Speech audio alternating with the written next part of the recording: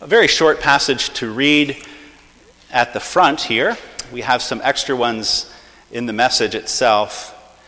Let us pray, then I will read 3 verses from Matthew 18, 19, and 20. Let us pray together. Father, tonight, upon the occasion of your word being read and preached, it is our great need, O Lord, to be helped. Father, you know our weakness, our many infirmities when it comes to the work of worship. Lord, we are a weak people. We are both weak by nature. We are also weak by the times in which we live. Lord, there are many things that are against us. But we praise you, O Lord, that through Jesus Christ, you are not on the list. You are not against us. You are for us. It has been testified to our soul by your word and spirit that you who did not spare your one and only Son will now clearly and graciously give us all things. How could you withhold from us the help we need upon the occasion of your word being read and preached when you have not withheld your very best, your beloved? So, Father, we pray in the confidence of Christ crucified for us, risen for us, coming again for us, even now interceding for us. We pray for the help we need for the matters that are before us in your word. Help us hear, help us believe, help us even reform our lives accordingly in what we do and what we think, to the praise of your glory. In Jesus' name, amen. Matthew chapter 18, verse 18. Truly I say to you, whatever you bind on earth shall be bound in heaven, and whatever you loose on earth shall be loosed in heaven. Again, I say to you, if 2 of you agree on earth about anything they ask, it will be done for them by my Father in heaven. For where 2 or 3 are gathered in my name, there am I among them. This is God's word. We return then tonight to the very sober teaching of our Lord Jesus on the subject of church discipline. We were just 2 weeks ago in this very same passage working through 15, 16, and 17. So here before us, the Lord continues to establish and to advance his own rule on how the church should deal with members who have gone astray. Now, the Lord started to open this rule to us back in verse 12, where he said that in his church, when even one sheep goes astray, that one sheep is to be sought after. We must not despise the sheep who goes astray. We must not say to ourselves, good riddance. That fellow was such a nuisance. Let's be happy he's gone. Let's not lift a finger to make him think we want him back. We must not think that way, speak that way, or act that way. All that kind of thinking not only makes us more like the devouring devil and unlike Christ, the Good Shepherd. Beloved, that kind of thinking hardens our heart even against the very gospel of our salvation. We start to think the kingdom of God is only for the strong, only for good people who do good things. The truth is, the kingdom is for the sick, for sinners, for those harassed by the world. It is even a kingdom for those harassed by their own flesh and harassed by the devil. We were all lost when Christ came to seek us. We shouldn't be too surprised to discover we are still prone to wander. Lord, I feel it. prone to leave the God I love. I've seen some of you make that very confession, singing a hymn from our book. What should surprise us then is not that one of us wanders. What should surprise us is that no one comes after us. That would be surprising because it would mean the gospel is no longer the blood and the bones of the church.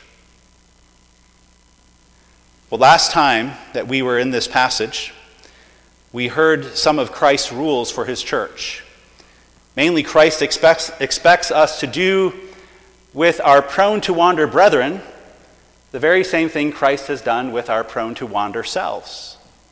We must seek to recover them from sin when they sin against us. That's verse 15, 16, 17. The rule our Lord gives there is quite methodical. It's discreet. It is careful. And granted, it does not cover every possible scenario, 15, 16, and 17. It is largely concerned with sins that are private and have taken place among equals. But the big picture is this. In Christ's kingdom, we do not get to despise the one who goes astray into sin. We must do what we can to bring him back to the healthy and the holy bonds of gospel love in Christ. Now, when we come upon verse 18, this goal of gaining back our straying brother is still very much dominant in the frame of our Lord's teaching here. What the Lord says in verse 18 is not meant to just give us metaphysical insight into the relation of heaven and earth. What the Lord says is meant to strengthen the church's resolve to do this important work. The Lord declares that he himself is in the work the church is doing in pursuing straying members. Verse 18 says there is a relation between the work of the church on earth and the work of the Lord in heaven. They move in sync. What the church binds on earth, the Lord binds in heaven. What the church looses on earth, the Lord looses in heaven. Now, this is meant to encourage us, chiefly. It's meant to encourage those who would go after the strays. It encourages us to seek church members who have wandered off into sin. The work in doing so is the Lord's own work. It is as if he is reaching out for the stray member himself, but doing it through the arms and the faces and the words of the earthly church leaders and members. But what does the Lord mean by bind? What does the Lord mean by loose? Well, to bind something in Scripture is to take hold of it in order to remove it.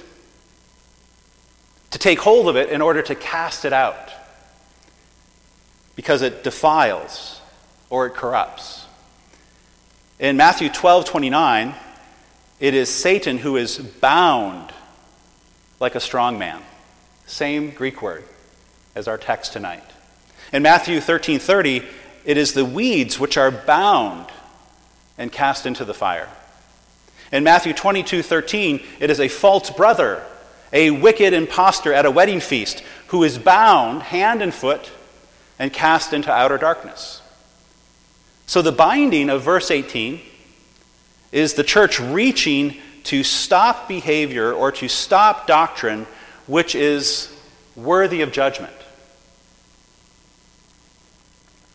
And to stop it at the end of a methodical, discreet, careful process that has already been started and stated in verse 15, 16, and 17. And when there is no success, it is time to bind. Now let's remember, the only reason the church takes up this power, which verse 18 gives to her, is because the offender would not stop on their own this wrong behavior or this wrong teaching. If they would have stopped, the offender, or will stop even now at even a late point in the process, there is no need for the binding action of verse 18. In fact, if the offender stops in repentance and faith after step 1, or after step 2, or after step 3, then the church is eager to use its power to loose the offender, declaring that they are forgiven, that they have repented. Let us remember, there is no sin by a church member that cannot be forgiven, except one. And that is the sin of contumacy. Contumacy is the sin of refusing to repent for whatever matter, conduct or doctrine, one has gone astray in. Now this brings me to the power of loosing. We've talked about binding. To loose something in Scripture is to restore it. To restore it to God's service without continuing any censure or sanction. To declare it whole again. In Luke 13:16, Jesus looses a woman who had been bound by Satan for 18 years. In John 11:44, Lazarus has come out to the mouth of his burial cave. He's all wrapped up. And Jesus calls for the crowd to loose him and let him go. In Acts 2:24, in Peter's Pentecost sermon, Peter says of Jesus, God raised him up, loosing the pains of death because it was not possible for him to be held by it. So the loosing of verse 18 is the church reaching to welcome or to even admit a new member or to declare whole a believer who can return to walking, serving, and communing freely as a member of the Church of Jesus Christ. Practically speaking, loosing is even letting a new member into the church when the church declares that they have made a proper and credible profession of faith, that they have repented of their life of sin, and that they are fit in the bonds of the gospel to commune with the church. Now, I have said a word or a phrase a few times that may have stuck in your ear, and I want to recognize I have used it, and I now go on to explain it. And that phrase is church power. Church power. I have never had anybody come up to me and say, Pastor, can we talk more about church power? People get squeamish about church power. I don't think they should regret it. Jesus himself taught us that those who were in Moses' seat abused church power. They laid burdens upon the people of God that they themselves wouldn't even keep. They rejected the commandments of God, those clergy of Jerusalem in our Lord's day. They rejected the Lord's commandments so that they could keep their own traditions. They had taken a magisterial role, legislating new rules for the church. That's what they did with their church power. The Lord Jesus himself made us squeamish about church power, but he did not tell us that fleeing from it was an option for a child of God.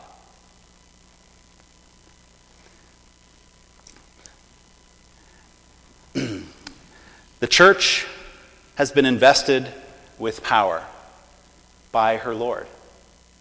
The power to bind and the power to loose. But this is not a power the church has taken to herself. Church power is limited to that power which Christ has bestowed on his church by his word. The church can exercise no power apart from the word of Christ, Because the church has no original authority. The church only has a derived authority. It is Christ alone who has original authority, which means it is Christ alone who has magisterial authority in the church. He alone can write the legislation. He alone issues the commands.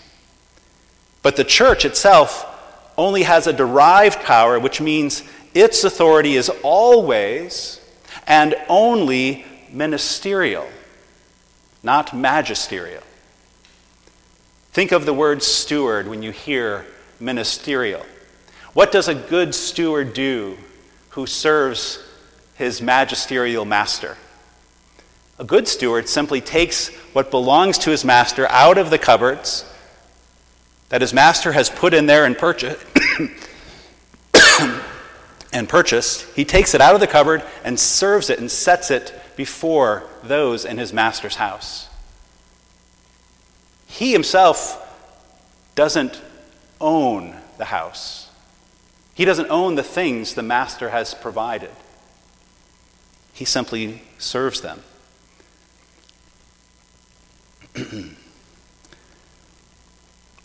So church leaders are only taking what already belongs to Christ and setting it before his people in their use of church power. They are bound by the word. Now, this kind of church power is exactly what the Lord is bestowing on the church in verse 18 of tonight's text. The power to bind, the power to loose. But we heard of this power earlier in the Bible, in Matthew's Gospel.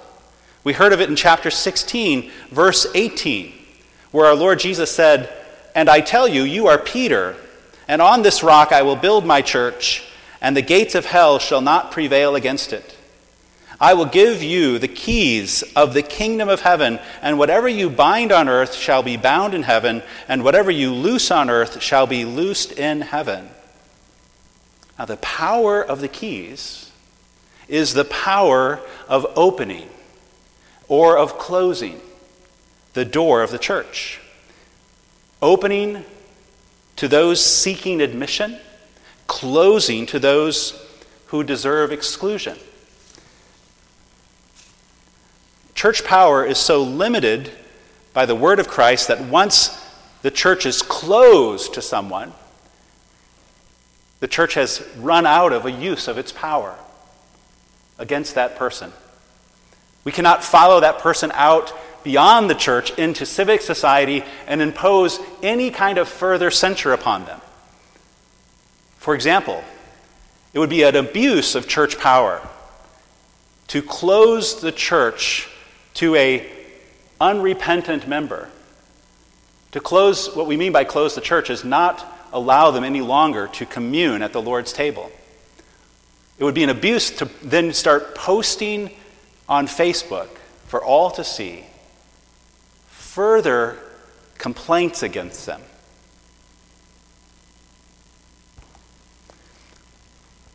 Now we also hear, not only in Matthew 16, we also hear the Lord bestow this same church power on the church in John 20:21. Jesus said to them again, "Peace be with you. As the Father has sent me, even so I am sending you." And when he had said this, he breathed on them and said to them, "Receive the Holy Spirit. If you forgive the sins of any, they are forgiven them. If you withhold forgiveness from any, it is withheld." John 20:21. The power to forgive sin and withhold forgiveness is a power parallel to loosing and binding in tonight's passage. And it is parallel to opening and closing in the Matthew 16 passage. But all three of these passages are speaking of the same thing, the power and authority that Christ has bestowed upon his church. Now, it is often the case that we hear about these things in Matthew 18:18, and our mind races into all sorts of interesting speculations.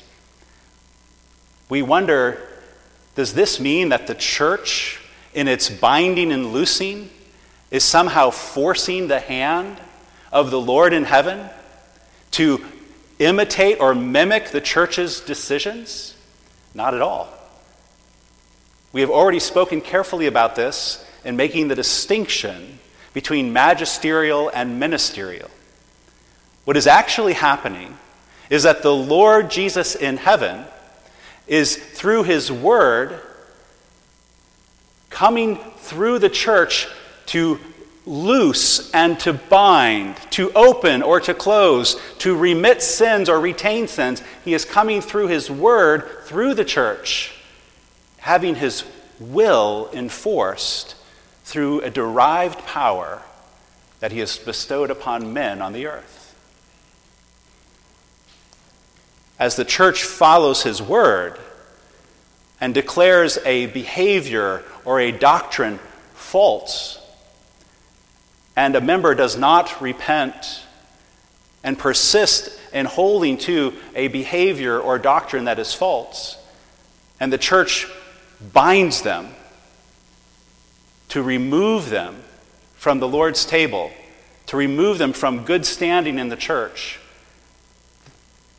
is doing the very will of Christ. And it is recognized by him as his will because it was already revealed in his word. Now, there are many wicked men who will ridicule the judgment of the church, and they will declare that they will look to a higher court. They will let God acquit them. And they dismiss the judgment of the church and flee with a great inflation in their chest of pride. Well, beloved, in tonight's text, our Lord Jesus is actually helping them, because he is popping the balloon. He is popping the balloon in their chest, the inflation of their pride, where they think that they can go right around the church and its power and appeal to Christ in heaven. He simply comes back to them and says, my answer has been given in the use of the keys that I have given my church. And of course, by this we understand the church that follows his word. Not the church that becomes magisterial, creates its own laws, and then casts out members who don't follow its own laws, which are laws that are not of God. That, of course, was the exact condition that our Lord found the church in Jerusalem in under the Pharisaic administration in the Sanhedrin. And it is a condition that is found in churches today upon the earth. So our Lord, even in verse 18, has come to help those who are going astray, that think that they can appeal to a higher court. The Lord is saying, no, my court isn't only in heaven. My court is even now upon the earth. You may have heard that theologians often rightly describe our Lord's current session as his present enthronement as king, as his present rule and governance of his church at the right hand of God in heaven. It is his session. A king is in session. Well, this is the reason why the elders of a local church are called the session, because they are an extension of Christ's kingly office. And brothers and sisters, let me encourage you with something that perhaps nobody has ever tried to encourage you with. And I say it that way not because I'm trying to think of myself as special and unique, but I think these things, I'm afraid, have been kept from the ears of the children of God too long. One of the great blessings that Christ has for you is to know on this side of Judgment Day that you are in good standing with Christ by the way your local church session uses the powers of the keys? Has your local church session opened the table of the Lord to you? Have you made a credible profession of faith? Are you walking in a godly way as the best that weak sinners can do? Are you striving to follow Christ? And the session sees your faith, hears your confession, sees your walk, and admits you to the table. They have opened the door with the keys of the kingdom, and it is a testimony to you. It is to be a great encouragement to your soul that the King Jesus Christ, even now, through your local church session, is testifying to you that you are in good standing and that you are welcome. Over the 13 years that I've been a pastor here, one of the unusual blessings that have come to different members is to come to the session as their own accuser for some sin that they got entangled in. And they, of course, are the first one to know. And they come to the elders and say, I have fallen into this sin. I was involved in a one-night stand. I stole from my employer. I hit a member in my house. And they've come and they've accused themselves. And that means they are already repenting. They are already saying, I want the help of my session to loose me, to restore me whole and welcome to the Lord. I want to know on this side of Judgment Day that I am right with the King. And so I come to the King's officers and I put myself under the power that my King has bestowed upon his officers. And the church session works with that dear member to go through a process of repentance and restoration that is almost always secret to the congregation. And they are asking the elders to use the keys of the kingdom because they are the ones upon whom Christ has bestowed them chiefly. Beloved, this is how church power works. It is not designed to drive away sinners and drive out sinners on the lightest infraction. It is always designed to gather in sinners, to restore sinners. This is the kingdom of Jesus Christ, after all, who descended from heaven and took upon himself our human nature to suffer so that our sins would not separate us from God's eternal glory.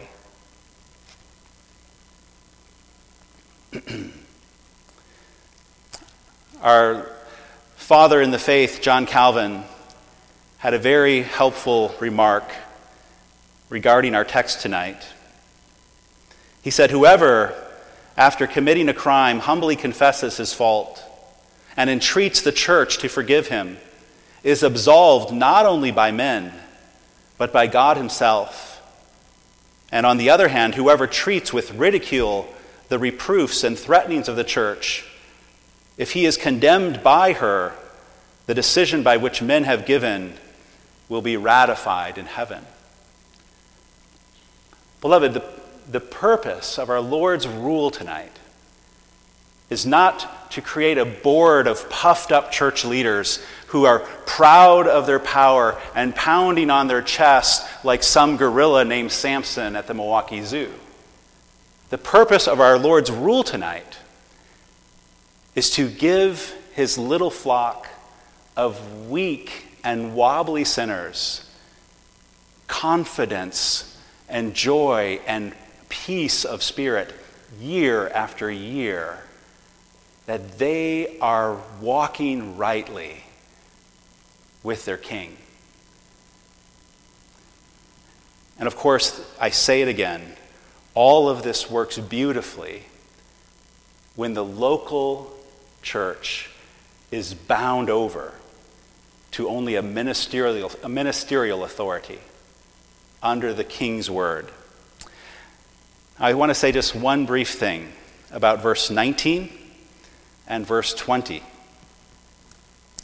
In verse 19, the Lord is reminding us that none of this is to proceed. None of this use of church power is to proceed without prayer. Those who have the keys of the kingdom, church officers, they do not have it within their own abilities to use those keys without calling upon the king himself and asking for his help. And so verse 19 is a verse of prayer. Again, I say to you, if two of you agree on earth about anything they ask, it will be done for them by my Father in heaven. Where we agree according to the word of God and ask for things we know the Lord Jesus approves of, the Lord serves us and leads us. And this is reinforced, of course, in verse 20. For where two or three are gathered in my name, there am I among them. Why would the Lord Jesus Christ be among those who are praying to rescue one straying sheep from sin? Why would the Lord Jesus Christ be among them? Well, he would be among us for the same reason he first came among us in the flesh. To deliver us from sin's power and sin's penalty. To gather us to his Father. To reconcile us. To wash us and cleanse us and fill us with his Spirit. That's why he's now among us even still as we pray to rightly discharge and serve sinners in the use of church power. I hope it's very clear to you, in conclusion, that everything the Lord is teaching about the use of church power is for the purpose of continuing the very work the Lord Jesus Christ himself has come to do. I have come to seek and save the lost.